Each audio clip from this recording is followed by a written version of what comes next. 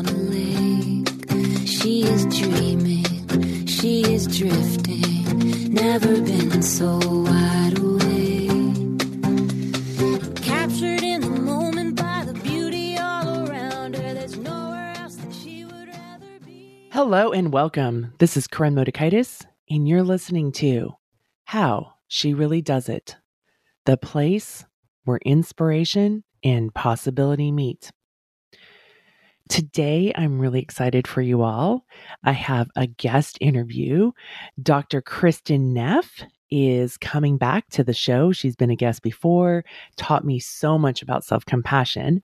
And for those of you who don't know who Dr. Kristin Neff is, she's an associate professor of educational psychology at the University of Texas at Austin.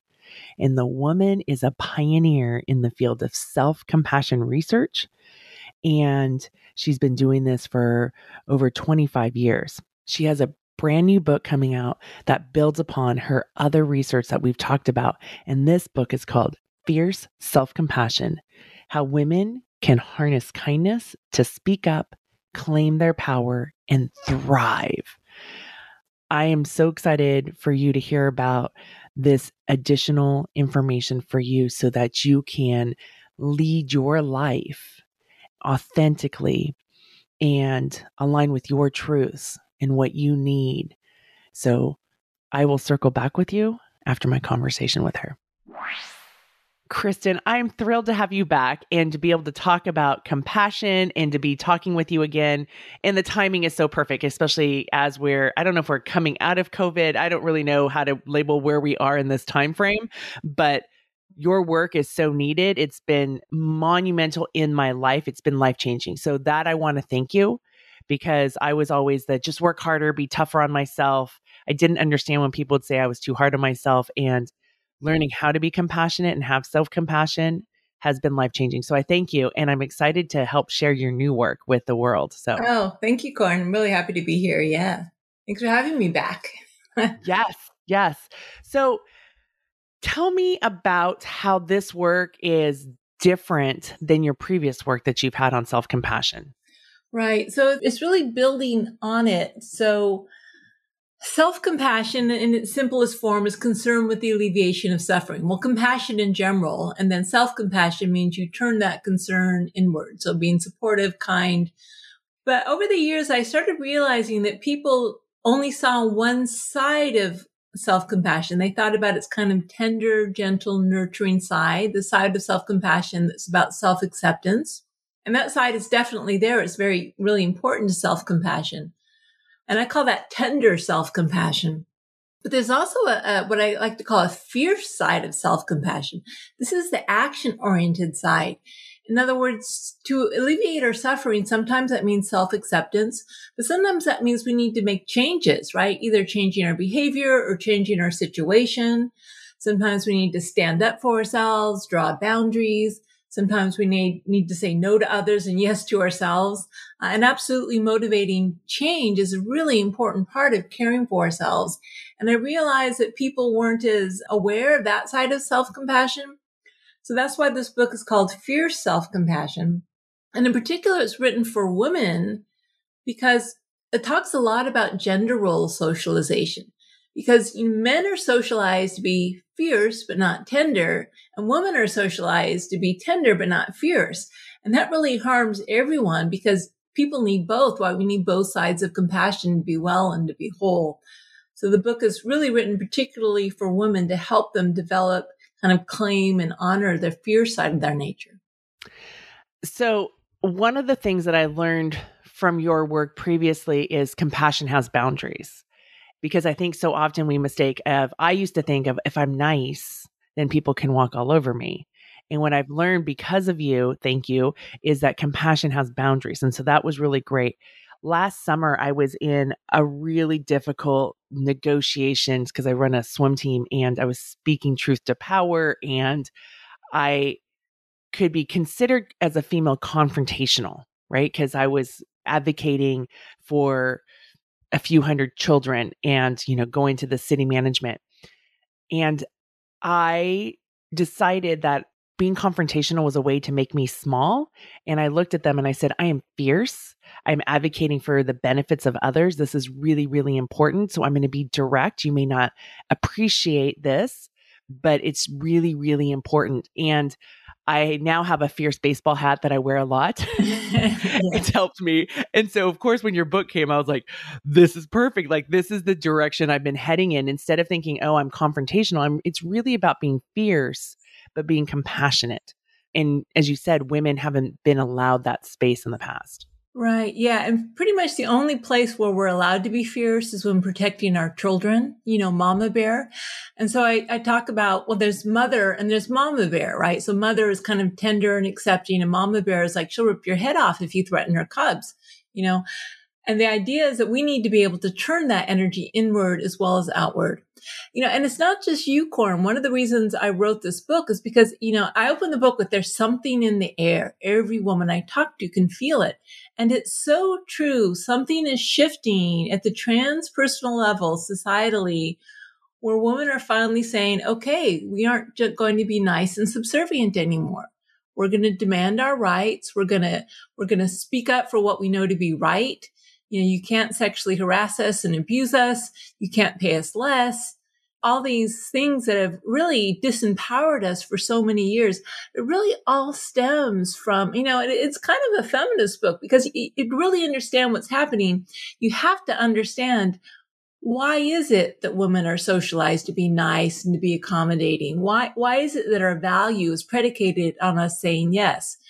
Well, it has to be said it's because it serves those in power. Right? If you want to keep a system where women are disempowered, what you do is you tell women, oh, your value only comes from how nice you are, how agreeable you are, how much you help other people, how self-sacrificing you are. And we've had enough of it, and it's also, look at the world around us. This idea that, men are fierce without being tender. Well, how well does that serve the world if you look at all the problems in the world? And so there's really time for a shift, I really believe. And I think every person, regardless of gender identity, needs to care about themselves, care about others, and have access to all forms of care, whether that's tender, soft, gentle, nurturing, or whether it's fierce. I'm going to stand up to injustice. For instance, the Black Lives Matter movement and the Me Too movements, I clearly see as self-compassion movements, fierce self-compassion movements. It's all about protection from harm. We can't be afraid to go there as women. And you know what? People may like us a little bit less. And that's okay. That's the thing about self-compassion, is we aren't so dependent on other people liking and approving of us. We start to get our worth intrinsically from our own care and concern. And we have to be willing to shake up the system a little bit because, has the system really been working for us? It hasn't been. And I think as enough people come on board, we'll start to really start honoring this fierce energy that women have. Mama bear, force of nature, we should honor it, pray to it, as opposed to shaming it or hiding it. Well, isn't it hard though? Because when you talk about people liking us less, we as women have been culturally programmed, or even let's just say it, we've been groomed that your worth is dependent on how popular you are, or do people like you? Yeah, or how attractive are you, right? Mm-hmm. Or really importantly, do you have a relationship, right? So women who, historically who weren't in a relationship, they were spinsters, they were worthless. And even now, I'm single now. A lot of very high-powered, successful women I know are single. And there's still something we have to fight against, is this subtle feeling in the back of our mind that, well, if I don't have a man, if we're heterosexual, if I don't have a man or at least someone to tell me I'm worthy, I'm special, I'm beautiful, I don't count. And we really have to intentionally stand up to those messages because they have been used to disempower us. And I suppose in many ways, my book's a call to action, because if you look at the world around us and global warming and health inequality, wealth inequality, all the problems in the world, systemic racism, sexism, especially in third world countries, we don't have a lot of time left. We have to do something differently. And I personally feel part of what's going to change is when we start lifting these gender role restrictions that keep the whole old way in place. And we start saying everyone should be allowed to be their full authentic self, whatever it looks like. But certainly they should be able to access both their fierce and their tender side. That goes for men too. Men are just as harmed. Well, they're just as harmed, although they are empowered by the power structure. So it's a little different, but they are harmed by the old ways of doing things. I'm curious, like when you say they're harmed, in what ways do you see them being harmed? Because I know what ways I'm thinking. Toxic masculinity, which is really defined as, you might say, too much fierceness with no tenderness. It's all about being aggressive and macho and all this. It decreases men's emotional intelligence. So, for instance, we know from the research that self-compassion is one of the most powerful sources of coping, resilience, mental health that we have available to us. And yet only about 10 to 15% of any audience I speak to is full of men. Because men, they don't feel, compassion. Isn't that a female thing? So emotional intelligence, it really robs them of the ability to work productively with their difficult emotions, because it's like they can't allow themselves to be vulnerable or to be tender. I mean, Brene Brown talks brilliantly about the power of vulnerability. Well, if you aren't allowed to be vulnerable, you aren't able to deal with your difficult emotions, and that harms you. Right. And so, yes, you may have power and you may have status and, all that. There's some advantages to that without doubt. But if you aren't happy or you're stressed or you're dying of heart attacks and the world is going to hell in a handbasket, is that really the most healthy thing? And so I think things need to change. I totally agree with you. Things need to change. I do some work with the Air Force. They say, ma'am, the Air Force is soft enough. And now you're going to give us these soft skills. And one of the things that I talk about is sustainability, like being able to sustain your career in the Air Force. And if you don't have that emotional system working, you can't sustain. And that's where the drinking, right? The domestic problems, so when I think of harm, of the toxic masculinity, that not having the emotional system, that having that fierceness without the tenderness, they have a system that's not operating. And so the only way, Kristin, that I can get them to buy in, I go, it's like your plane, the wheels aren't coming out of the plane and you're going to crash land. Like, we need all the systems to work. And they kind of look at me like, okay, but we're not quite sure about this. But that's the way I look at the harm that they're going through.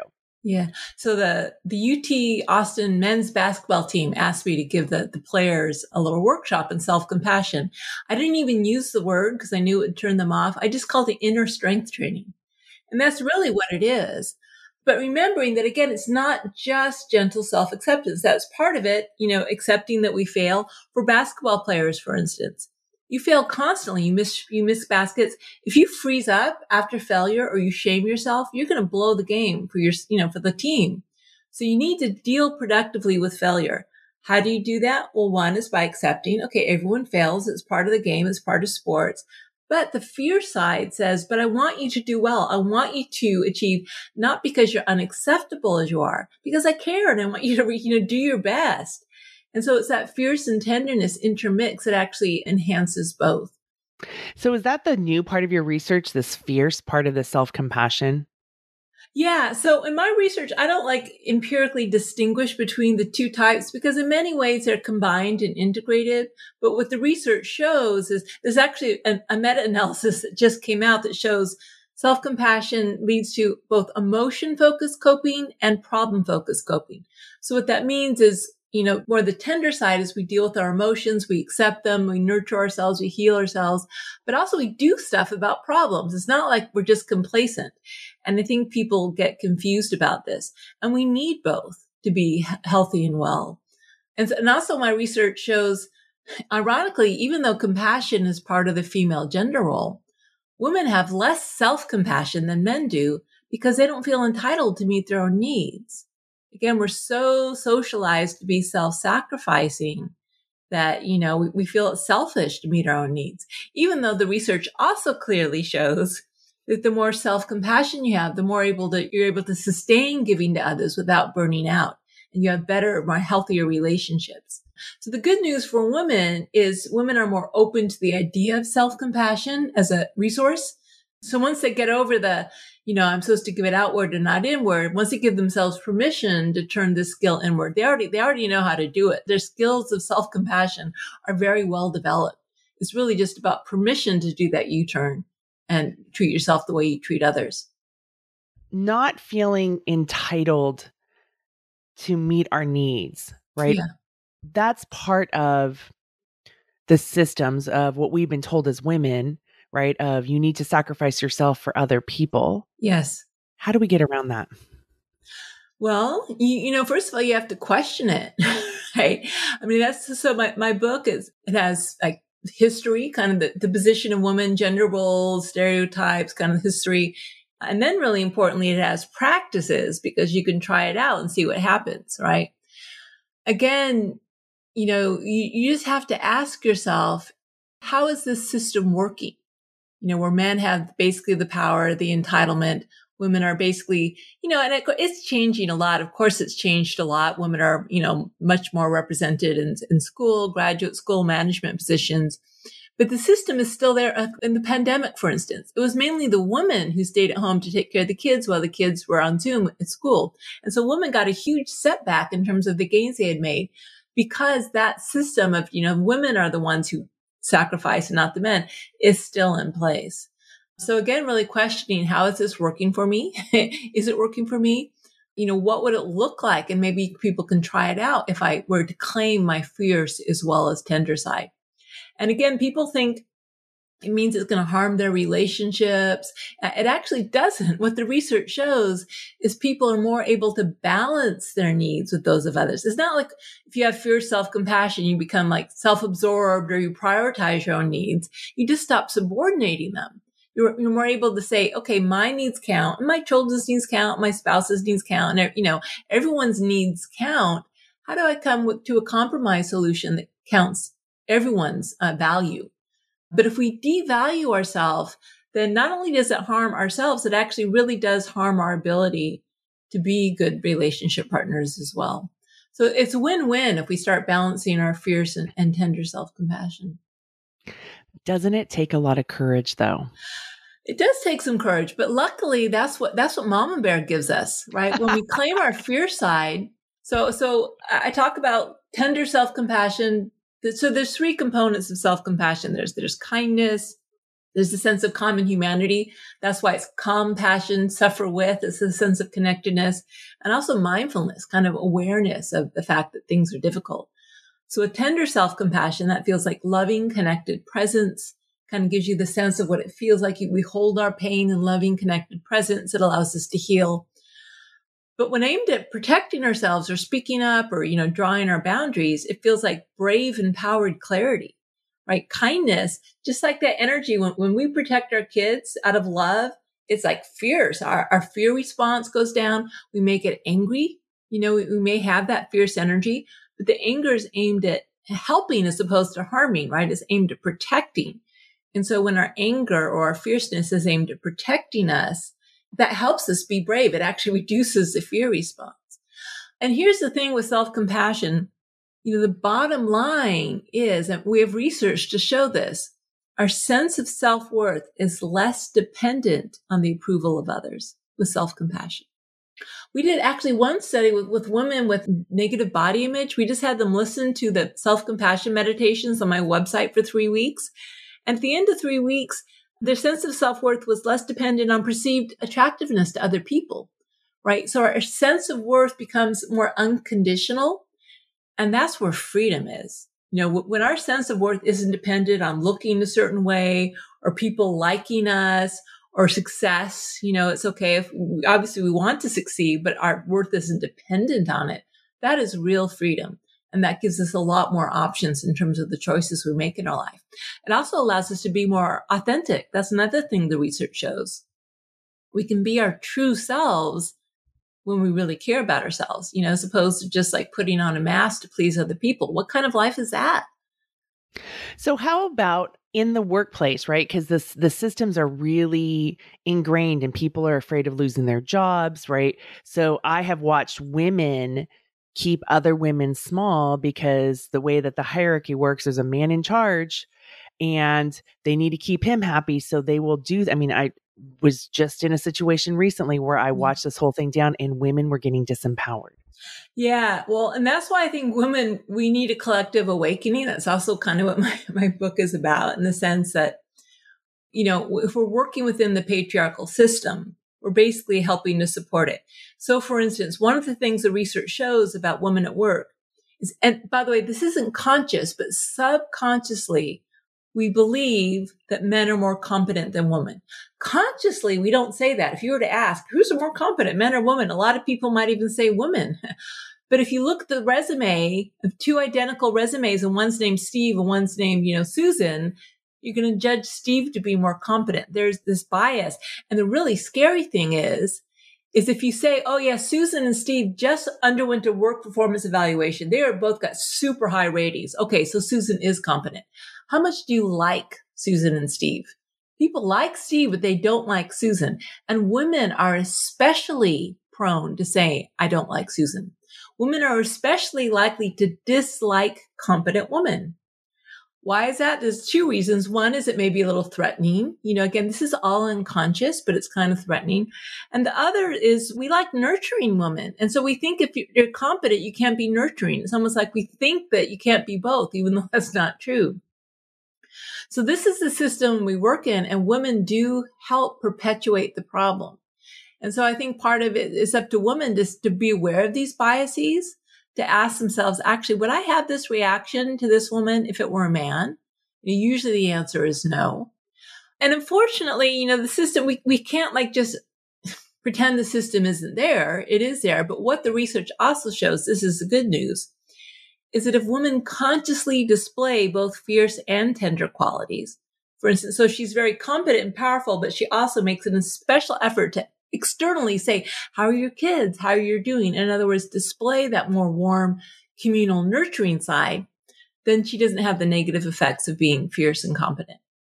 So yeah, it kind of sucks that men don't have to do that, but whatever, it's the system we're in. Hopefully it will change eventually, but so this is why the balance and integration is key. It tends to reduce these negative stereotypes without just feeding into them. Yeah, you were reading my brain because I'm like, that's not fair. Women have to think about being kind. It's not fair, but we have to start. We also don't want to lose our jobs, right? So that is one way that the research shows that women can not have the backlash from being so competent is if they intentionally display. I think sometimes women think they shouldn't be nurturing at work because it's like a man's world is, so I call it also yin and yang. It's a nice metaphor because it's not so tied to gender. Yang is more forceful, agentic, and yin is more soft and nurturing. I think a lot of women really, they call on all their yang qualities because women have, I think, just as many as men. I mean, it's just socialization that inhibits our displaying it. But really what the research shows is if you just exhibit both, especially both simultaneously, then that's the best way to reduce the backlash without remaining disempowered. The other point, though, it goes back to what you were saying earlier about men and toxic masculinity is by them just being fierce, there's a cost to them. So really, there's a cost to us to just be fierce.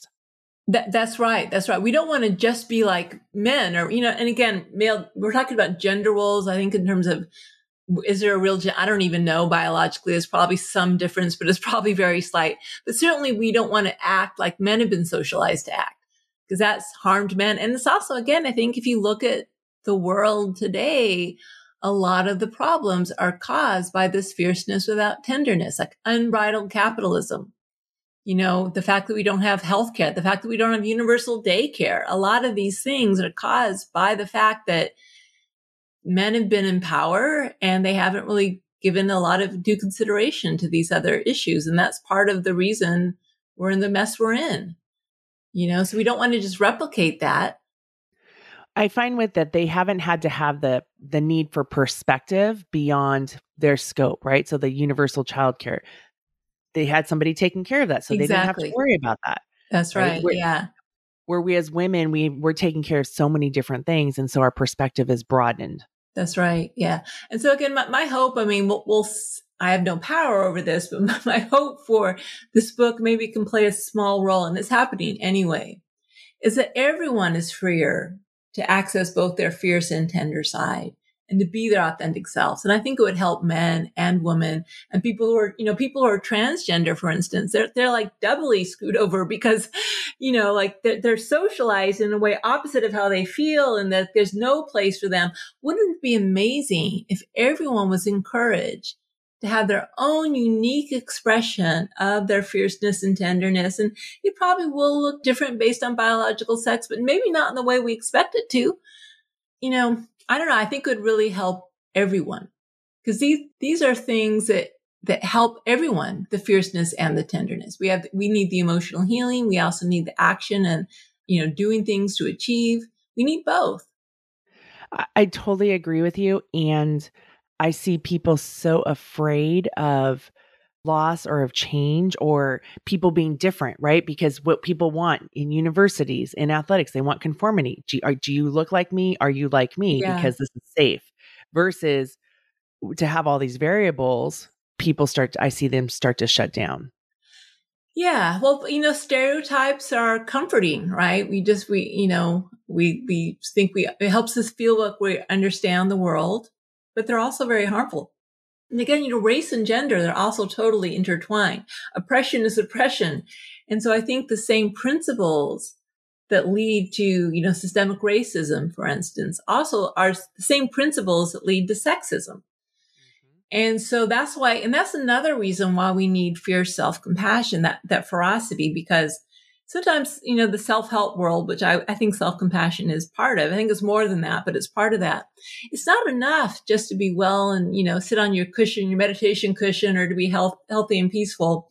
Again, if the world around you is going to hell in a handbasket, or people are being, oppressed, or there's a lot of pain in the world, because that also affects us, even just from a selfish point of view. If the world isn't peaceful and functioning well, that also affects us. And so we need to be able to take action, not only with our own lives, but also in the world at large. And my gut tells me it's really time for women to step up to the plate. Because again, how well have things been working? And I think women are going to have to play a key role in making the changes that are going to allow our world to be sustainable. It'd be nice if men just totally agreed and started loving fierce women and, oh, great, an angry woman, love that power. But the truth is they may not. And to say, this is actually who I am, and it's a beautiful thing, and it's a powerful thing. And this is what it's allowed me to, do a lot of the things I've done, like raise an autistic son and, create a new field of study and all of this. I'm not going to wait around for men to come around. Again, hopefully a lot will, and we'll have allies and all that. But in many ways, this is partly why I wrote the book for women as well, because it's we need to wake up and we need to do something different. And not everyone will, but hopefully a lot will. And the thing is, it's already happening. I'm not like, this isn't a new message. I'm just repackaging it a little bit differently. But look at the Women's March, the biggest march in U.S. history. It's already happening around the world. Something is in the air. We aren't going back to the days when it's okay if a man sexually harasses a woman. And hopefully no longer we aren't going to say, oh, that's just the way men are. I'm not going to speak up and rock the boat. Forget it. It's too late for that. We aren't going backward. And I have a whole chapter in the book on sexual harassment and abuse and how we really need this fierce self-compassion to stand up to it. The world, it's changing. It's changing fast. And so again, my hope is that can give some concrete tools and practices. It's not even about saying we need to do something different. It's like helping women to deal with the changes that are already happening. It's already happening now, which is exciting. It's also hopeful. Well, and I appreciate, because when I talk with my clients about being compassionate, they're like, that's just being passive, or that's just being, and I'm like, compassion is not sitting down and eating a bunch of bonbons and having a Netflix binge. That is not compassion. No, it's not. It's not healthy. Mama Bear's compassion. Me Too. Black Lives Matter movement. Those are compassion. The Women's March. That was the self-compassion march, right? Sometimes it really means speaking up, saying no, drawing boundaries, saying we have to do things differently because I need to protect myself. And of course, the self and self-compassion isn't just our own personal self. It's like the big self, society, humanity, the planet Earth. That's all part of the big self that we also need to care about and protect. Something I learned in the last probably week, Kristin, is because that meeting, I was so exhausted last summer, COVID, fighting difficult battles, that kind of thing. And I was so exhausted, not taking care of myself, not sleeping. And I think I cried in the meeting because I was just so frustrated. And then I apologized because I don't like to cry. I'm a strong woman. And And then I apologized for crying. And I was in a meeting recently and a young woman was crying and apologizing. And I was like, never again. If I cry in a meeting, I will never apologize for crying. There's nothing wrong. It's not about being weak because I cry. Yeah.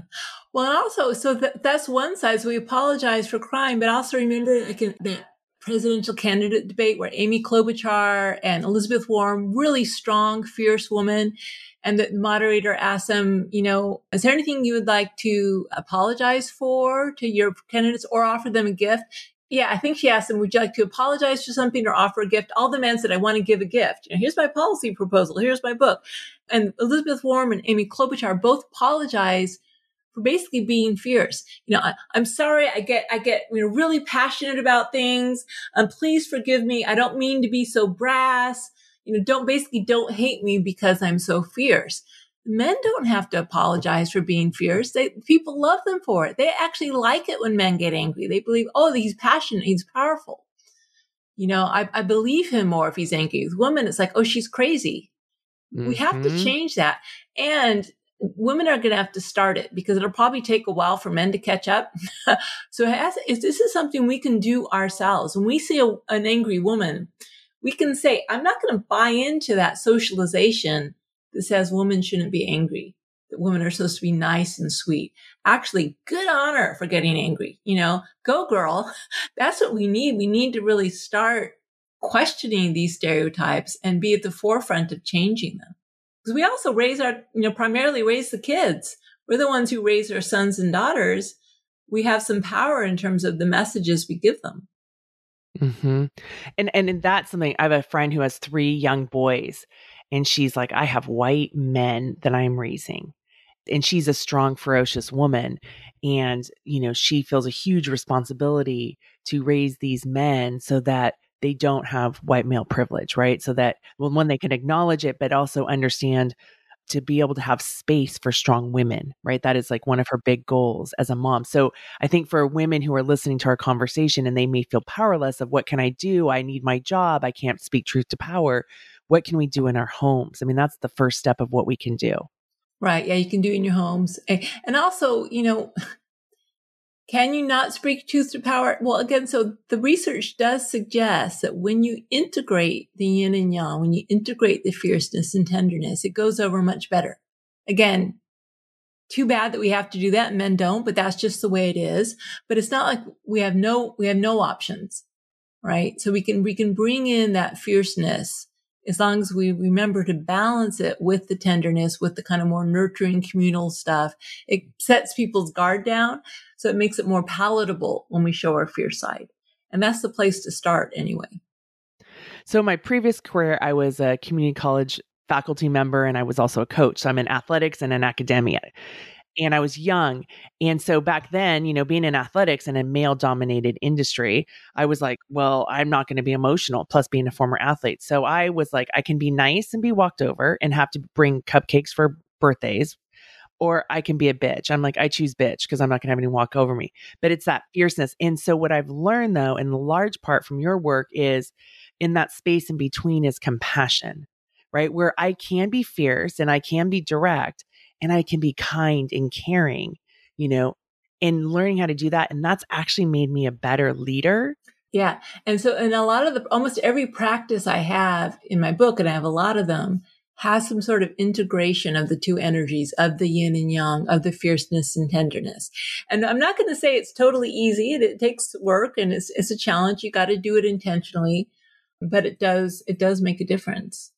So we do have options. It's not just one or the other. We can balance and integrate these two energies in an effective way.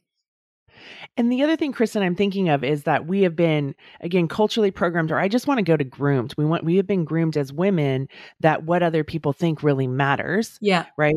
And what you're talking about is a sense of agency, like, okay, what's inside of me? What's my own self-awareness? What do I believe? Yeah. Before what do all these other people believe? Yeah. And then also really your value comes not from other people, but just comes from your unconditional love, worth, and support for yourself.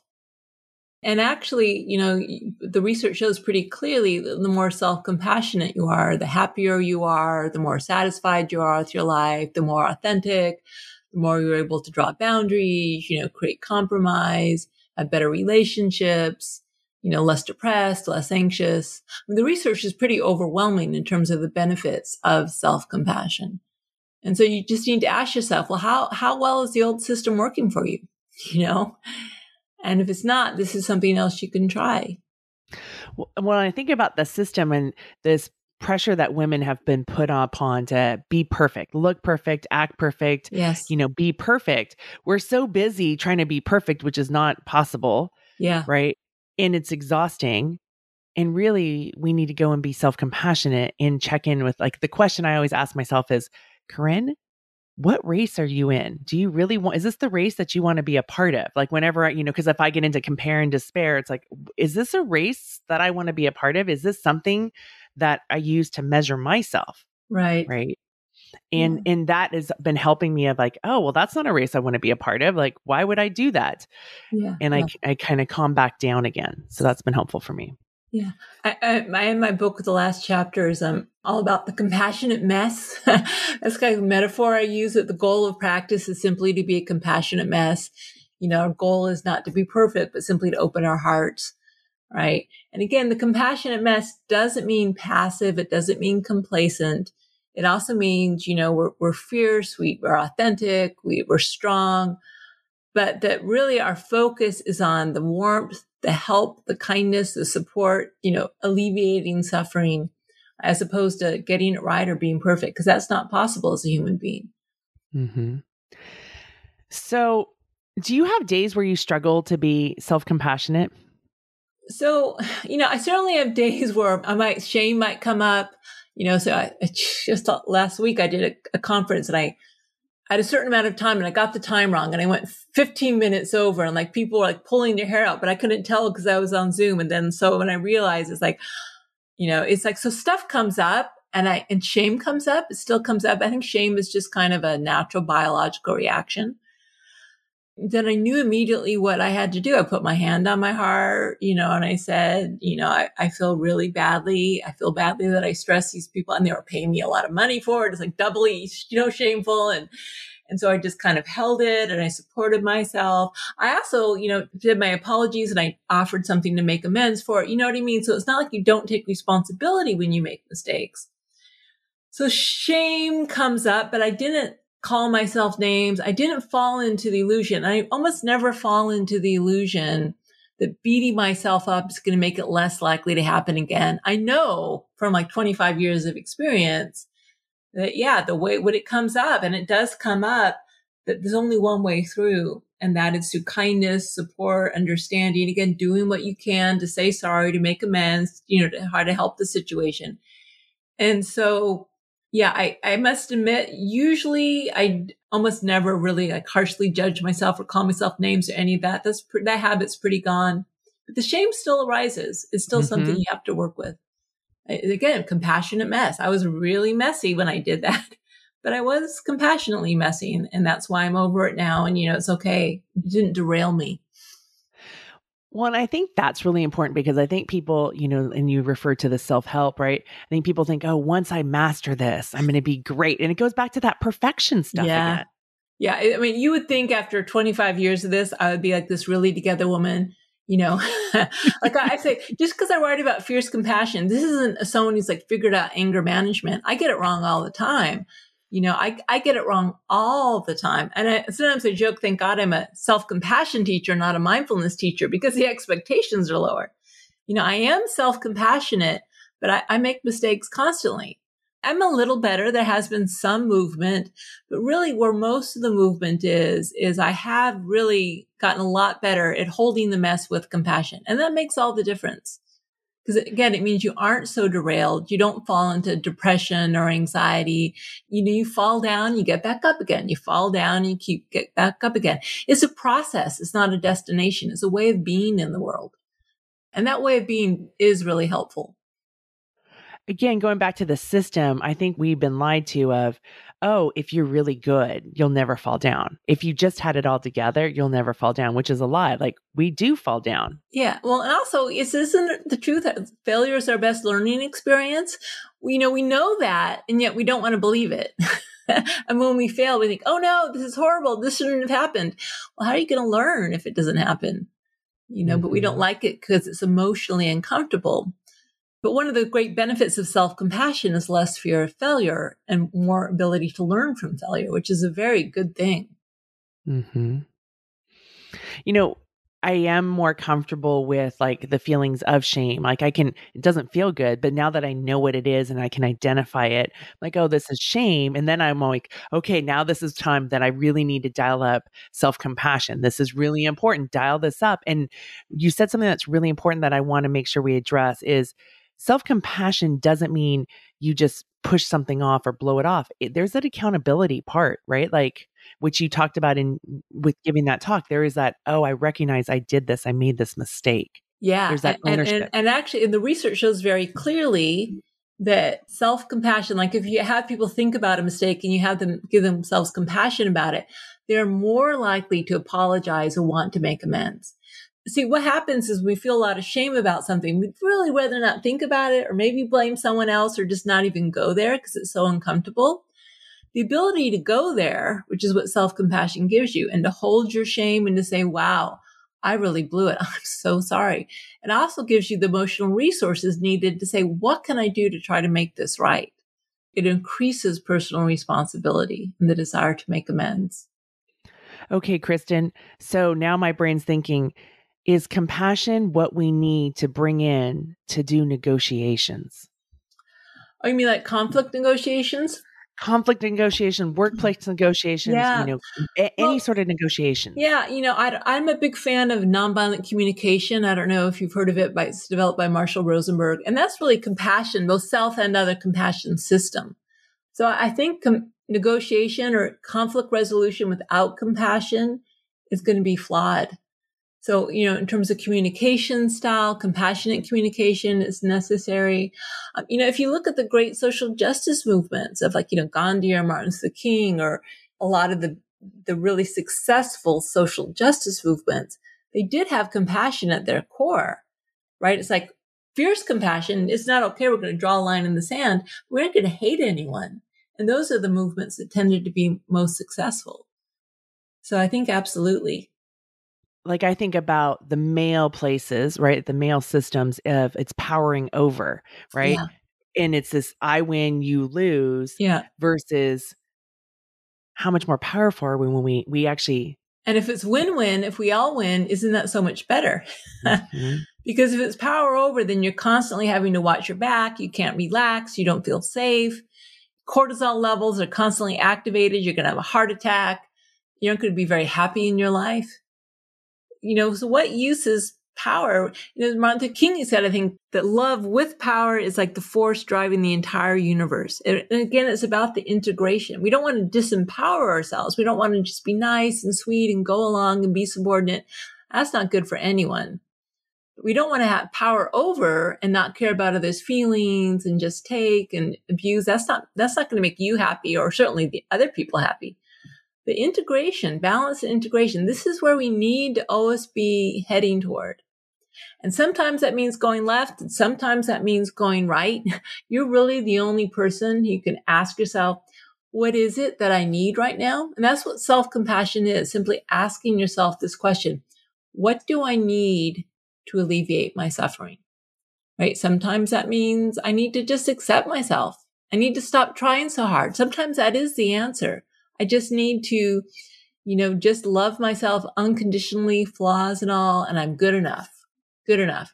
Sometimes that's actually not the right answer. Sometimes, I always love myself, but maybe I need to get off my butt and do something. Maybe I'm harming myself by not trying, or maybe I do need to work harder, or maybe I need to draw boundaries, or maybe, it's really, you're the only person who knows. No one else on the outside can tell you what you need. But if you aren't allowing yourself to even ask the question, that's a problem. And women have not been allowed to ask themselves that question. It says, what do other people need? What do my children need? What does my spouse need? What do my friends need? What does my work need? And that's not healthy for women. And so women need, and again, there's that fear. Well, if I ask myself what I need, does that mean I'm not going to care about other people? It doesn't work that way. The more you meet your own needs, the more resources you have available to meet others' needs in a way that's sustainable and healthy. Absolutely. I know that for sure from raising my son, Mm-hmm. And the research also really supports that. Well, and I think that's been so pivotal, right, for women to be able to understand that you can't give what you don't have. And so it's important to take care of yourself. It's not selfish. You take care of yourself. Now you actually have more to give other people. That's right. Yeah. And it's not just self-care. I mean, self-care is important in terms of self-care behaviors like rest, spending time with friends and me time. That's important. But unfortunately, sometimes we don't have as much time as we want, or maybe we don't have the resources. So it's really important emotional self-care. So there may be some times when you are just, you don't have time for yourself and you are exhausted and you are burnt out. Well, at the very least, you can give yourself compassion for that pain. Instead of shoving it down and just stiff upper lipping it, you say, this is really hard. Just taking a pause and putting your hand on your heart and saying, I'm so sorry, sweetheart. I know it's so hard. I'm here for you. That alone can make a huge difference. Well, Kristin, it's been great having you back. I'm so loving this fierce and tender self-compassion and the integration. And again, I think it goes back to what we were talking about. It's so that we can sustain this life that we have. Yeah. And women need this now more than ever. So thank you so much. You're welcome. It's been a lot of fun. I love this new twist or this new addition to Kristin's work on self-compassion and the societal roles and the gender roles that we as women have faced. And my invitation for you is to really think about this fierceness that she talks about. And it's something that I've been talking about and living and doing. So her book coming out, her latest research is a joy for me, but it gives me this internal validation. The other thing is, and I've said this here on the show many times before, is, years ago, I realized that if people like me or don't like me, it really has nothing to do with me, because the people that may not like me is I don't fit in to their system. I don't fit into their structure, and it can be really petrifying for them. And the people that do like me, it's a validation of what they believe. And so the most important thing for me in my own learning was, do I like me? Do I like me? And so there has to be that internal, because when I was the approval whore, trying to get everybody's opinion and everybody to align with me to, give me the reassurance that I was good or a good person or doing a good job or whatever it was that I was seeking, get the approval. Oftentimes I didn't like me, and I didn't know what I believed, and I didn't know what my truth was. And so I love that Kristin sprinkled in a lot of questions that we can ask ourselves in this interview today. One is what is it that I need right now? And for you to answer that, and the answers are inside of you, not from other people. We've been taught, we've been programmed to believe that other people have the answers. And my friend, my invitation for you is that the answers are inside of you. And it's so important for you to get clear on that information. And I love the other question that she talks about is, how is the system working for me? Right? Maybe you're not in a position of power at work where you can speak truth to power and you can say, oh, Corinne, it's really easy for you because you work for yourself. And there are parts of my life, that part is really easy for me. And there's parts of my life where I am in systems and I'm involved in power structures where I too can feel disempowered and helpless and frustrated. And I was telling somebody recently, I said, I feel like that 12-year-old girl who didn't get invited to the sleepover. Everybody knows the reason, but nobody is telling her why. And I feel bad. And that feeling is shame. Right. And I was recognizing that and I could own that. And then I had to think about, so the people that are part of this so-called cool kids club that may not have chosen me, is that people that I want to be a part of? And there's always going to be costs and consequences. So I'm not saying it's like, oh, we're going to be unicorns and rainbows and you get to be your authentic self and there aren't any consequences, because there can be. It's going to be really important to recognize the systems, because then you can figure out how to move through them and allow yourself to be your authentic self. And sometimes maybe it's about getting a new job and not working in such a toxic culture. Sometimes it's about realizing like, okay, how can I advocate in a way that my message can get heard? I love this idea, this concept when Kristin talked about, nonviolent communication. If you don't know about that, that's a powerful tool and it's nonviolent. I used to think it was about powering over people. Let me get really angry and let me, power over.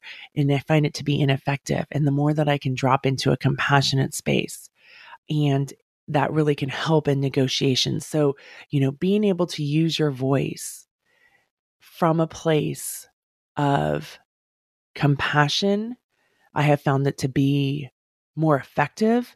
Doesn't mean it's never, remember, I always say I'm not the fairy godmother. Doesn't mean it's bippity boppity boo and, everything and you get to live happily ever after, because that's not how it works, unfortunately.